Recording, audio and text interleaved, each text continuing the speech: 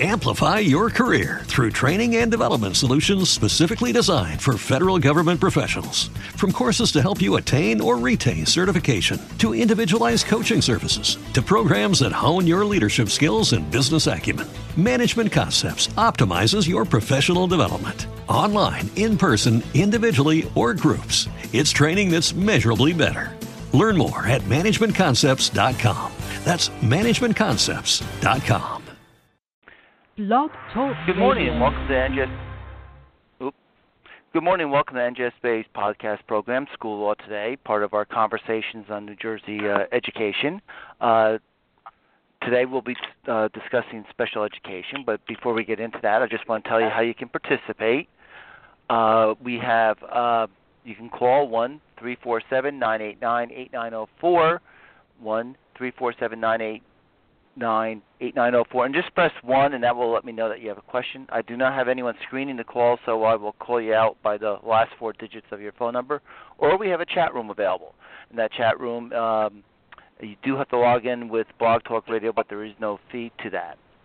So today, as I said before, we will be discussing special education. We have 2 attorneys with us who represent different one represents school districts, one represents parents for the most part. So we're going to discuss the kind of the framework for special education, and then where things sometimes may break down. So I'm very glad to have with me Phil Stern and Staci Greenwald. Phil, why don't you introduce yourself first? Good morning. Absolutely. Thank you, Ray. I'm an attorney at DiFrancesco, Bateman, Kunzman, Davis, Lehrer, and Flaum in Warren, New Jersey. I've been practicing education law for about 27 years, and before that, I was a teacher. And Staci? Good morning. I am Staci Greenwald from Sussan, Greenwald and Wesler. I have been practicing special education law for the last 25 years. My undergraduate work is in special education and speech pathology, and I've been representing parents and children with disabilities for the last 25 years. I also have 2 special needs kids myself. So good morning, and thanks for having us. All right. Before we get into sometimes where things can break down in the lack of communication, special education is kind of governed, has a framework, and one of the things that governs that is IDEA. Phil, do you want to just give us a little overview of what IDEA is? Sure, Ray. The Individuals with Disabilities Education Act is a federal public law. It's actually a funding law designed to assist school districts throughout the United States of America educate students with disabilities. It's probably important to point out that prior to the enactment of the IDEA, while there was a law, the Education for All Handicapped Children Act of 1975, there was a time when students with disabilities were ostensibly ignored in our public educational systems.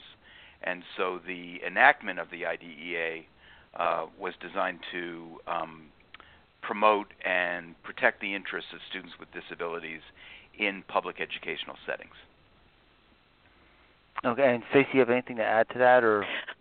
I would just add that, I think it's important to look at the purpose behind the IDEA and to follow up on what Phil said. And, if you look at the language, it talks about to ensure that all children with disabilities have available to them a free, appropriate public education that emphasizes special education and related services designed to meet their unique needs and prepare them for further education, employment, and independent living.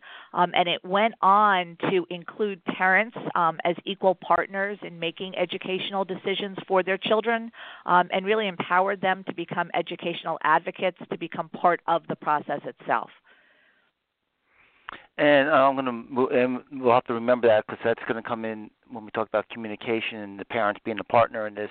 The other things that come up are FAPE, and we'll stay on FAPE. Phil, do you want to explain what FAPE is and how it plays into special education? Sure, Ray. The use of acronyms in educational parlance can often be kind of dizzying. So it's helpful to know that when one speaks about FAPE in the context of special education, they're talking about a free, appropriate public education. And as Staci was underscoring the purpose of the IDEA, FAPE is seen, free, appropriate public education is seen as kind of the gold standard and the high bar at which school districts have to, and school districts and parents and guardians of students with disabilities have to aim. So FAPE is the provision of an educational program for students with disabilities. And I'm sure as the conversation goes on, we'll also talk about some recent important decisions regarding FAPE. Yes, and what goes hand in hand with FAPE, and if you want to add anything to FAPE, you can, Staci, is the least restrictive environment, because that comes into play often with placement. But do you want to give us a little overview of the LRE, least restricted environment? Sure. And I think that you have to, you do need to read it in conjunction with FAPE. So when we talk about, FAPE, the free, appropriate public education, the free is pretty easy to define, and the public is easy to define. Education is a broad concept. It includes a lot more than just academics. It's social, it's emotional, it's behavioral, it's communication. It's whatever a child needs in order to receive meaningful educational benefit, and that is done through the IEP, and I'm sure we'll get to that later. Appropriate, there have been thousands of cases that have gone to define appropriate, but appropriate is really defined in context with least restrictive environment. So the least restrictive environment really is the environment closest to home, where progress rather than regression or stagnation will take place.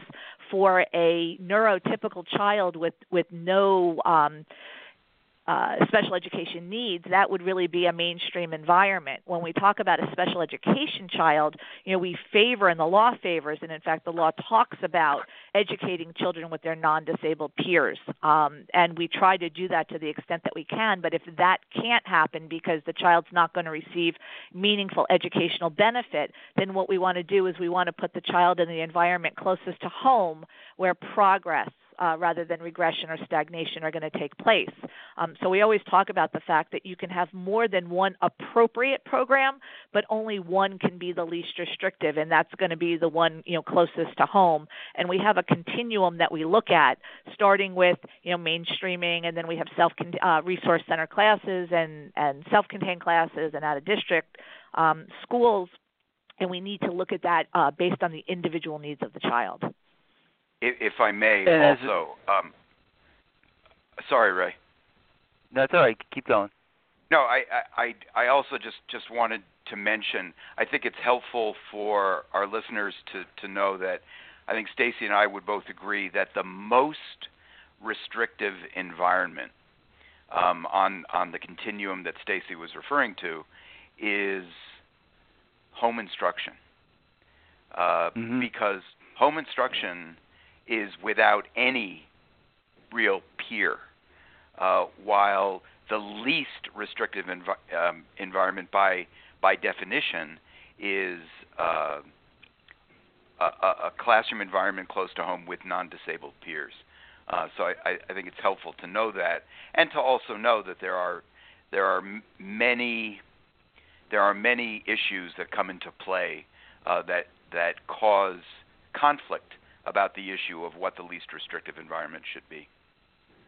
Correct. And we'll be getting into that, because that is probably the bone of contention, is the placement a lot of time. And with those two factors, as well as the IEP, which I guess we should discuss the IEP before we go to the court decisions, and how that is very important in terms of the following placement. Staci, you want to follow up on the IEP? Sure. So the IEP is really the roadmap to special education, and it sets forth some really important concepts that we use to develop an appropriate program for a child. In New Jersey, we're looking at the New Jersey Administrative Code 6A:14-1.1 at SEC, which sets forth, all of the requirements under the IDEA that New Jersey is going to use to meet the needs of our children with special education issues. So the IEP is the Individualized Education Plan, and it's individually designed to meet the unique needs of the child. It includes a lot of different components, but the three major components that we talk about are the present levels of academic achievement and academic performance, the PLAF, which is where the child is now, and it's supposed to set forth academically, socially, emotionally, behaviorally, communication-wise, where the child is. And we use that information to develop annual goals, which set forth benchmarks that we anticipate. It's not a performance contract, but that we anticipate the child will be able to meet in a one-year period. And then in addition to those annual goals, we're going to have short-term objectives, which are the waypoints between the present levels of where the child is now and where we anticipate the child is going to be in a one-year period.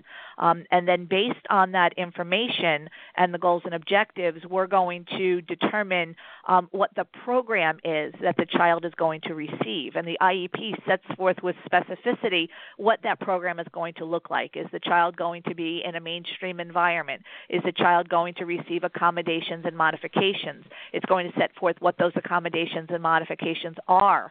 It's going to talk about any transitional needs the child may have, any related services the child may have, and really is the roadmap that's utilized by both the parents and the educators as the plan that we're going to follow. It's done annually, but it can be reviewed as often as necessary in order to make appropriate modifications and accommodations based on the child's needs. And Phil, the IEPs, yeah. And it's usually developed by a child study team. Phil, could you describe? Unless you have something to add to the IEP. Well, let me. What you just said is very important, Ray. You just said it's usually developed by the child study team, and I would urge all who are listening to remember what Staci said in the beginning about IDEA. And one of the main purposes of IDEA was to make sure that parents and guardians are equal participants in the development of programs and placements for students with disabilities. So the development of the IEP is done through a process involving what is known as the IEP team. And the concept of team in special education is actually no different than the concept of team in athletics or anything else that we discuss. It is something that is designed to collaboratively design programs and placements, ultimately the IEP that's discussed. So yes, the IEP team includes members of the child study team, which are school psychologists, learning disabilities teacher consultants, social workers, so-called general education teachers, parents and guardians.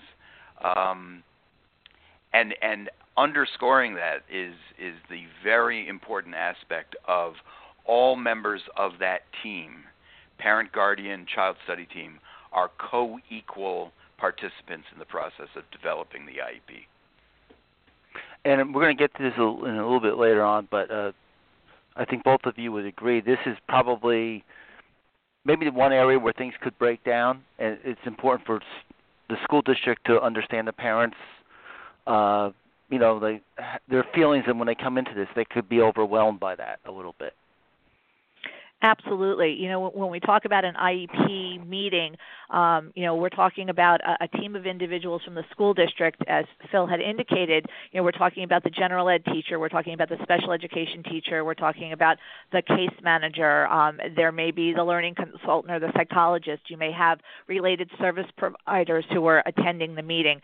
So when a parent walks in and they're greeted by, a team of anywhere from, 3 to sometimes I've been at meetings with as many as 15 members of a school district, it can be a little overwhelming, and a parent sort of feels that they're, outnumbered and outgunned.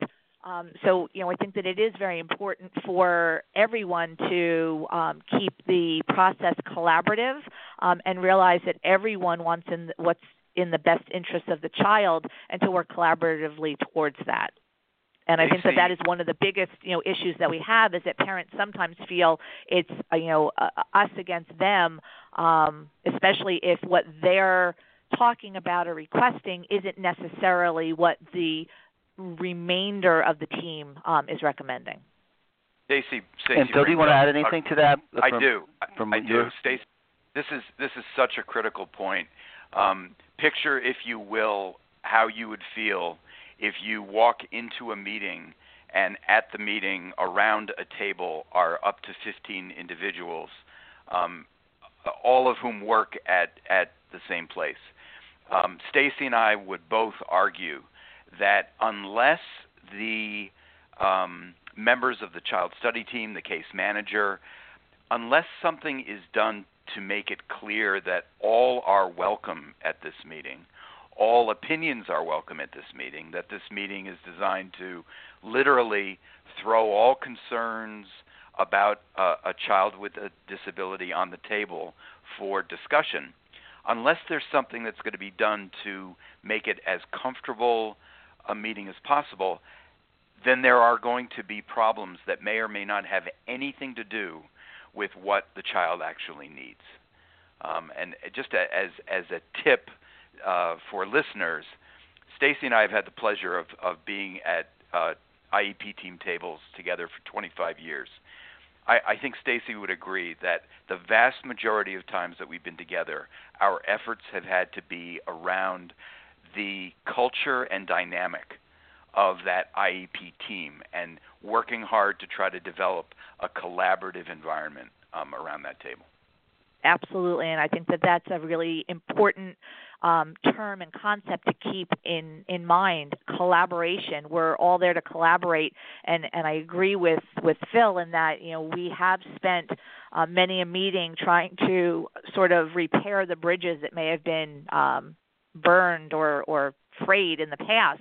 And I think that if we try and keep the process collaborative and think of it that way, we may avoid litigation. So earlier you'll recall. Phil, I just want to ask: is this in this child study team in these IEP meetings? Is it important maybe for a school district to look at their professional development for their staff, communication skills, but also with those parents?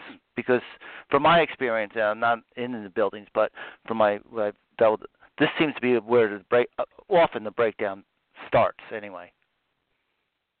The New Jersey Administrative Code that Staci referred to earlier specifically talks about the need for training, and that the role of child study team members include, in fact, training of staff on all aspects of special education, including the dynamics of an IEP meeting. So, yeah, I mean, I couldn't agree more. I know that when Staci and I have presented before, I've heard Staci say on many occasions, training.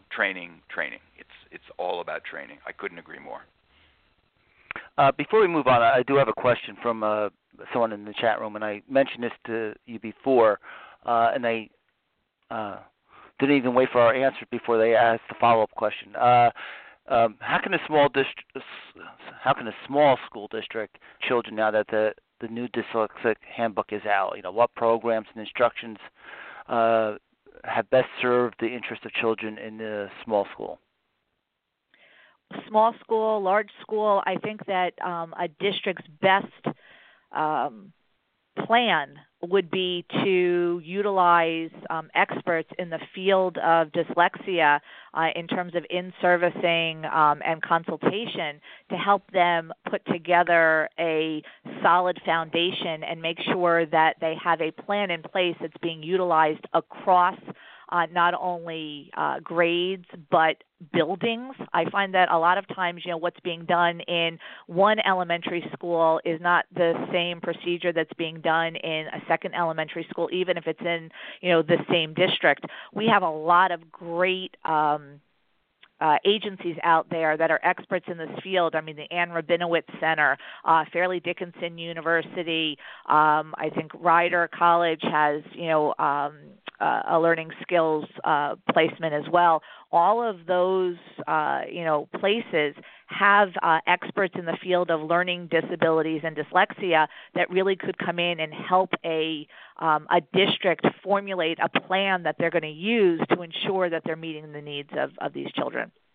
I couldn't agree more. I'd like to add something about what I think is between the lines of this very important question, and that is, while we are not really supposed to talk about money when we talk about special education, I suspect that the inclusion of the concept of small schools and small school districts can be, we could also suggest that cash-strapped school districts are now facing yet another set of requirements, and how in light of an age of decreasing budgets and more and more difficulty with regard to funding anything, how are we supposed to deal with that? I would echo what Staci said, and along those lines suggest that the time to talk about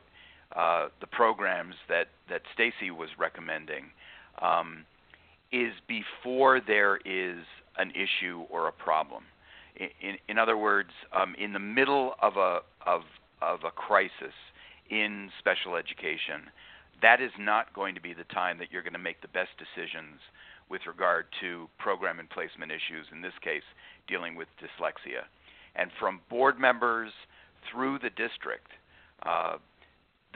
irrespective of size, should give itself the opportunity to talk out its goals and aspirations for students with disabilities, in this case students with dyslexia, understanding that preparation and sound policy is a wonderful way to ensure good results that will ultimately decrease costs, whether it's through litigation, whether it's through out-of-district placements, et cetera, in this very complicated area.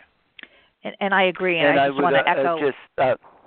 I just want to say I think the word small was to your point that it's a little harder for the resources, and they can probably share personnel with other small districts in the area, in this area. Staci, I just wanted to throw this question out to you because she did add a follow-up to it, and that's and I think you kind of touched on this. What specific evidence-based programs should school districts be looking at? And I guess you kind of led them to resources that you mentioned before. Absolutely. And even, reaching out to some of the parent organizations like Decoding Dyslexia, you can reach out to, the other ones that I talked about. I think that they're all really good resources. And in fact, if you look at the individuals who actually wrote the dyslexia handbook, all of those individuals who were involved are actually individuals who would be more than happy to share their knowledge. I know a lot of them personally, and if you were to call them and say, hey, look, we'd like to talk to you about what our district can do, I am sure that they would be more than happy to talk to you about what is good educational policy, what are the programs that you should be looking at, and really putting something in place now. I agree with Phil 100% that an ounce of prevention is worth a pound of cure. If we could put together a really good program up front and address these needs, in the end, school districts would wind up saving themselves thousands of dollars, because we wouldn't be looking at litigation. We wouldn't be looking at out-of-district placements. The reason we look at those placements is because, parents and sometimes school district personnel don't feel that the child's needs are being appropriately addressed. So let's address those needs so that we don't have to go to the next step. And that's going to be, I guess, the theme of the two of you, and you kind of said it, is being a little preventive in the area, and that will save money down the road, whether it's with professional development or looking at these these programs. And that'll be our theme for the program, right? Yes. Undeniably. Before we get into some of these other communication issues, I probably should have mentioned this before. There were two important Supreme Court decisions that also kind of like guide us as to what our standards are. And one is just recently Andrew, and the other one was Rowley. Phil, why don't you just touch on those two? Sure. On March 22nd of this year, the United States Supreme Court came out with its decision in what's called Endrew, E-N-D-R-E-W, versus Douglas County, and at that time it was before the court was a full 9-member court, but it was an 8-member court. This was a unanimous decision of the United States Supreme Court answering the question: what should the national definition of free appropriate public education, FAPE, be for all students with disabilities under the Individuals with Disabilities Education Act? And the court articulated the following standard for what the definition of FAPE needs to be throughout this country. To meet its substantive obligations or substantive obligations under the IDEA, a school must offer an IEP, that's the Individualized Education Plan that Staci was talking about before, reasonably calculated to enable a child to make progress appropriate in light of the child's circumstances. So what the court did was it took a look at Colorado is in the 10th Federal Circuit, and in that circuit, the definition of FAPE was just above what's known as de minimis. In other words, just a little bit better than nothing. And the United States Supreme Court, soundly rejected that as such a low bar from which school districts and parents and guardians should be aspiring.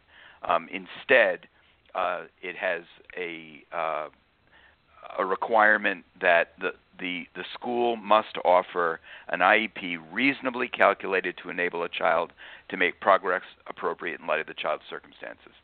The other decision about which you were asking me, Ray, was the Rowley decision, which came out of the Third Circuit, our own New Jersey circuit, and that was, while it didn't completely define FAPE as clearly as the Endrew decision did, it set the Third Circuit standard as to what school districts are required to do. And in fact, because of the Rowley decision, the Endrew decision doesn't make a lot of difference for us in New Jersey, because the standard has always been quite a bit higher under the Rowley standard than under what the 10th Circuit said about the de minimis standard. In fact, Staci, you have anything? I was just going to say the Raleigh court talked about the basic floor of opportunity being met when a child receives personalized instruction with sufficient support services to permit the child to benefit educationally from that instruction. So Phil is 100% right. We had higher than that de minimis. So, I agree that Endrew is a great decision, but probably in New Jersey isn't as wow as it would be in the 10th Circuit, because in the 10th Circuit, clearly the bar has risen significantly. We've already, been working under the premise that our children are entitled to significant and meaningful educational benefit, and I think that's what Raleigh talks about. Also, and that's important, though, for everyone to know, is that New Jersey, now it's nationwide, but the benchmark for the students is not just getting by. It's been raised over the course of time. Correct. Yeah, absolutely. And part of the story of Endrew, I think, is instructive, even in a state like New Jersey, where the standard has been the higher Rowley standard anyway. part of the story in Andrew is that the parents of the child reacted very negatively to a sense that the district was employing a kind of a cookie-cutter approach to the IEP. Again, you remember Staci explaining individualized educational program.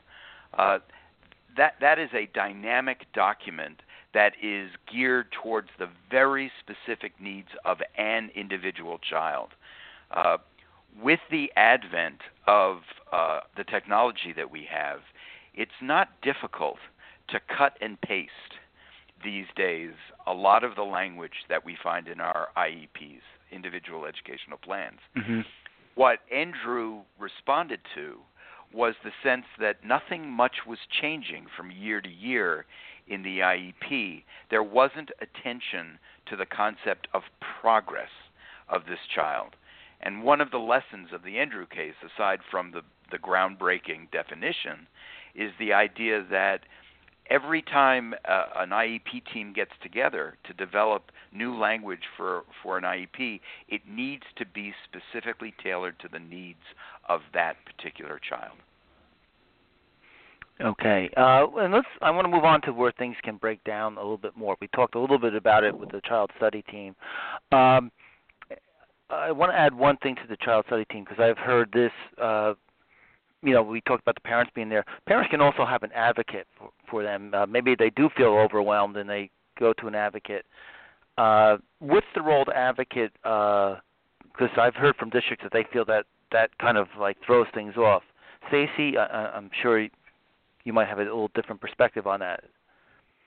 Well, under the New Jersey Administrative Code, a parent has a right to bring outside professionals or individuals with them as long as they give the district advance notice that they are bringing the individual. And in fact, when the parent gets the notice of the IEP meeting, there's a box to check if you're attending and who you're bringing with you. So a parent has a right, if they feel overwhelmed, to bring not only an advocate, they certainly can bring an attorney who can advocate for the child even if there's no dispute at the time. The parent can also bring any outside professionals who know the child and are working with the child. So if there's a therapist or there's a learning consultant or there's a tutor, they can also bring a grandparent or a friend. They can bring whoever they want to help them feel comfortable at that meeting and to help advocate for the child.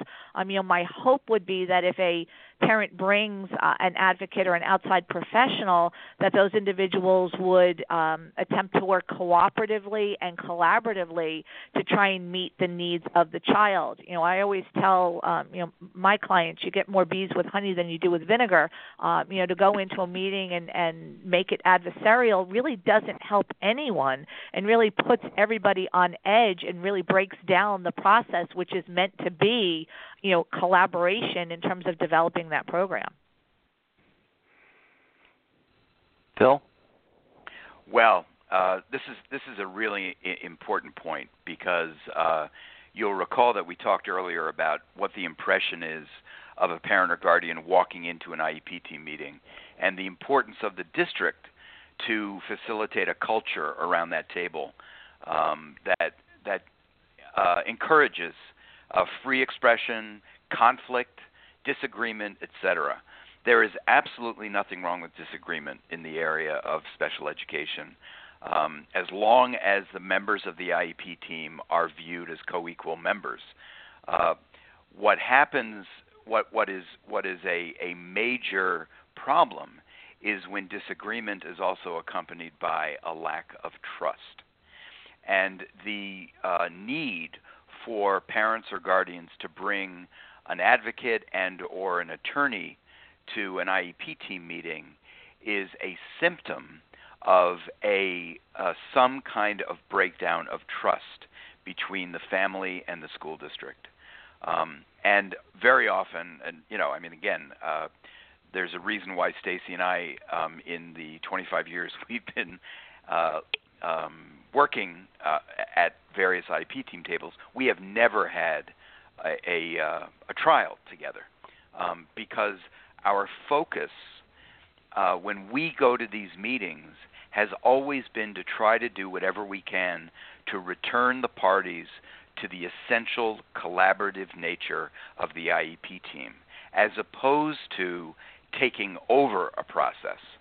I think that the inclusion of lawyers in the special education process can either be very helpful in returning to a collaborative process, or it can become a very expensive, unnecessarily so, part of a process that needs to be returned to the educators, if you will.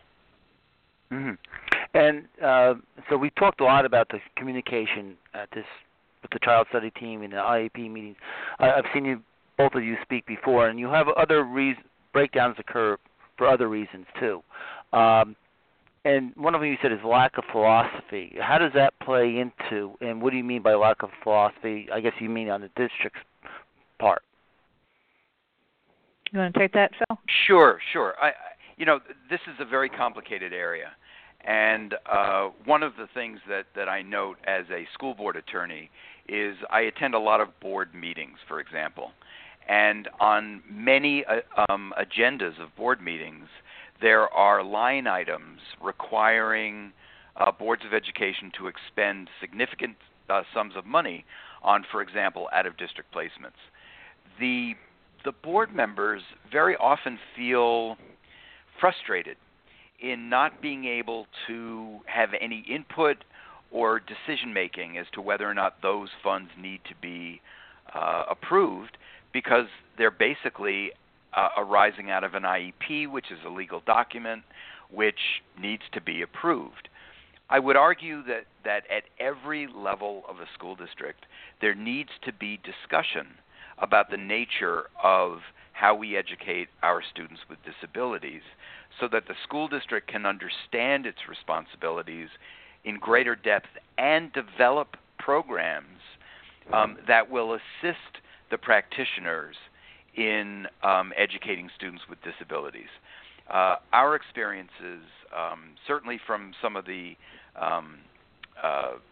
presentations that we've made, and in my experience, my personal experience as a school board attorney, there's very little conversation at the board level about goals and objectives around the issue of special education. And I would urge districts to begin that dialogue, to establish goals, philosophies, etc., so that we understand in a much greater way what our expectations should be for our students. So the professional development is not just for the staff in the buildings, but also for the board itself, actually in special education. Board members have to, absolutely. I'll give you a quick answer. Absolutely. That's fine. You know, I don't get too many people to say I'm right all the time. So all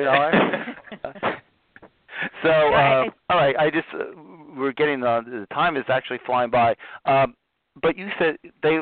A board pretty much has to, not pretty much, they have to approve the IEP. They don't really have any leeway in that area. But if a district has an IEP, sometimes if they stray away from that could cause problems. And Staci, is that one of the problems that you see sometimes with districts? They might have an IEP, it might be a good IEP, but they don't follow it. Correct. Implementation and integrity is something that we talk about all the time, and there seems to be, a lack of continuity sometimes between the people that are developing the IEP and then the individuals who are going to be implementing that IEP. And I think that it's really important that there be that continuity. That one of the things that I always tell my clients is that at the beginning of the year, ask for a meeting between you, your case manager, and your child's teacher, where you're going to go through the IEP and sort of, look at what is this document. It's not a document that you develop and then stick in a drawer. This is supposed to be the plan that we're following, and unless everybody understands, including the related service providers and the specialty teachers. One of the biggest things that I see a lot of times is, the art teacher, the gym teacher have no idea sometimes that a child has accommodations or special education services, and a lot of times those kids struggle significantly because what's being provided in the classroom may not be carried over into those other areas. So that's one of the areas that we see the breakdown. And I think the other is just making sure that the services from year to year are being implemented appropriately, and that goes back to the training and making sure that the plan is individually tailored to the child's needs. That a parent doesn't feel that this is what we have, so this is only what we can give you, as compared to really figuring out what the child's needs are. If the adults in the school district don't fully understand the requirements of a student's IEP, they may inadvertently be the triggers for some of the problems that occur for students with disabilities in the area of code of conduct, harassment, intimidation, and bullying. We've had many, many cases where there has been a Staci mentioned before about a specialist who, by virtue of the way that they're speaking to a student, if they had been better prepared in terms of understanding what that student's IEP required, might speak to that student a little bit differently. And that's a very specific and down to the ground example, but I can assure you it happens throughout the country, and it underscores the importance of what Staci was just saying. And it underscores what both of you have said before: is professional development and communication are very important. Absolutely. Special education. And one of the other things that I've seen you talk about were you said a lack of knowledge of IDEA by the staff is, I guess it's kind of a little bit of a follow-up. Is that mostly with the non-special ed teachers? Understanding of the laws associated with students with disabilities, whether it's IDEA, there's another law called Section 504 of the Rehabilitation Act. The so-called general education teacher must be fully cognizant of the requirements of those laws in order for her or him to facilitate a classroom in compliance with those laws. Right. And finally, one of the other things that you mentioned is the failure to differentiate instruction. What do you mean by that, Staci? Well, I think that, when we talk about differentiating instruction, we're talking about individualizing it to the child's needs. One of the other areas that we see, a breakdown is the us and them mentality. We have regular education, mainstream teachers, and we have special education teachers, and sometimes they think, this is not in the purview of what I do.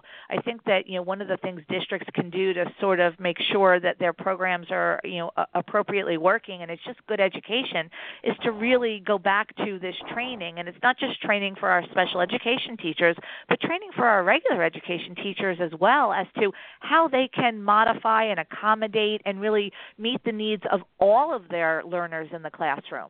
Just because you're a special education student or a general education student, each of those students learns differently. We don't have to label them as one or the other.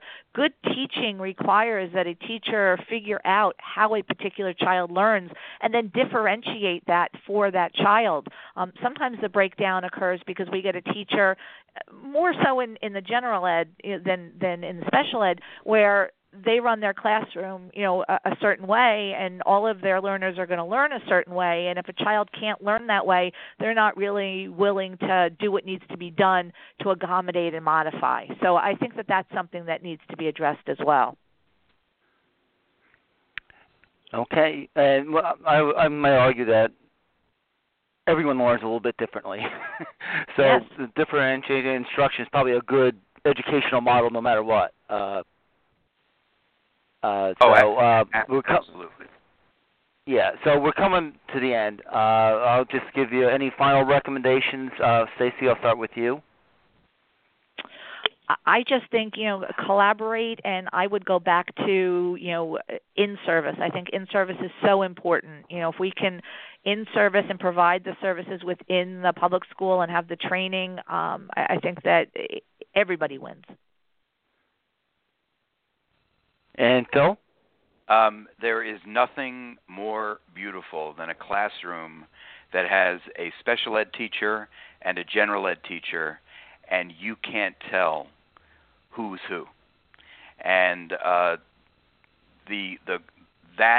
that model, I think, is something to which we should all aspire.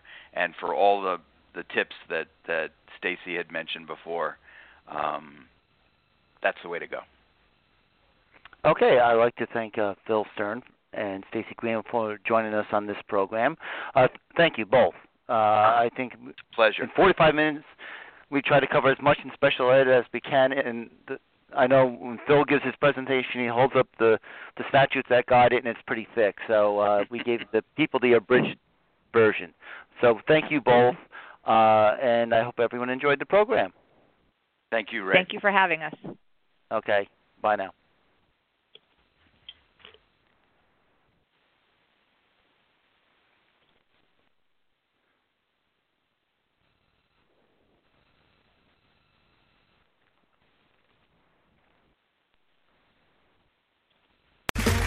Okay, round two. Name something that's not boring. A laundry? Ooh, a book club. Computer solitaire, huh? Ah, oh, sorry, we were looking for Chumba Casino. That's right, ChumbaCasino.com has over 100 casino-style games. Join today and play for free for your chance to redeem some serious prizes. ChumbaCasino.com. No purchase necessary. Void where prohibited by law. 18+. Terms and conditions apply. See website for details. With Lucky Land Slots, you can get lucky just about anywhere. Dearly beloved, we are gathered here today to... Has anyone seen the bride and groom? Sorry, we're here. We were getting lucky in the limo and we lost track of time. No, Lucky Land Casino, with cash prizes that add up quicker than a guest registry. In that case, I pronounce you lucky. Play for free at LuckyLandSlots.com. Daily bonuses are waiting. No purchase necessary. Void where prohibited by law. 18+. Terms and conditions apply. See website for details.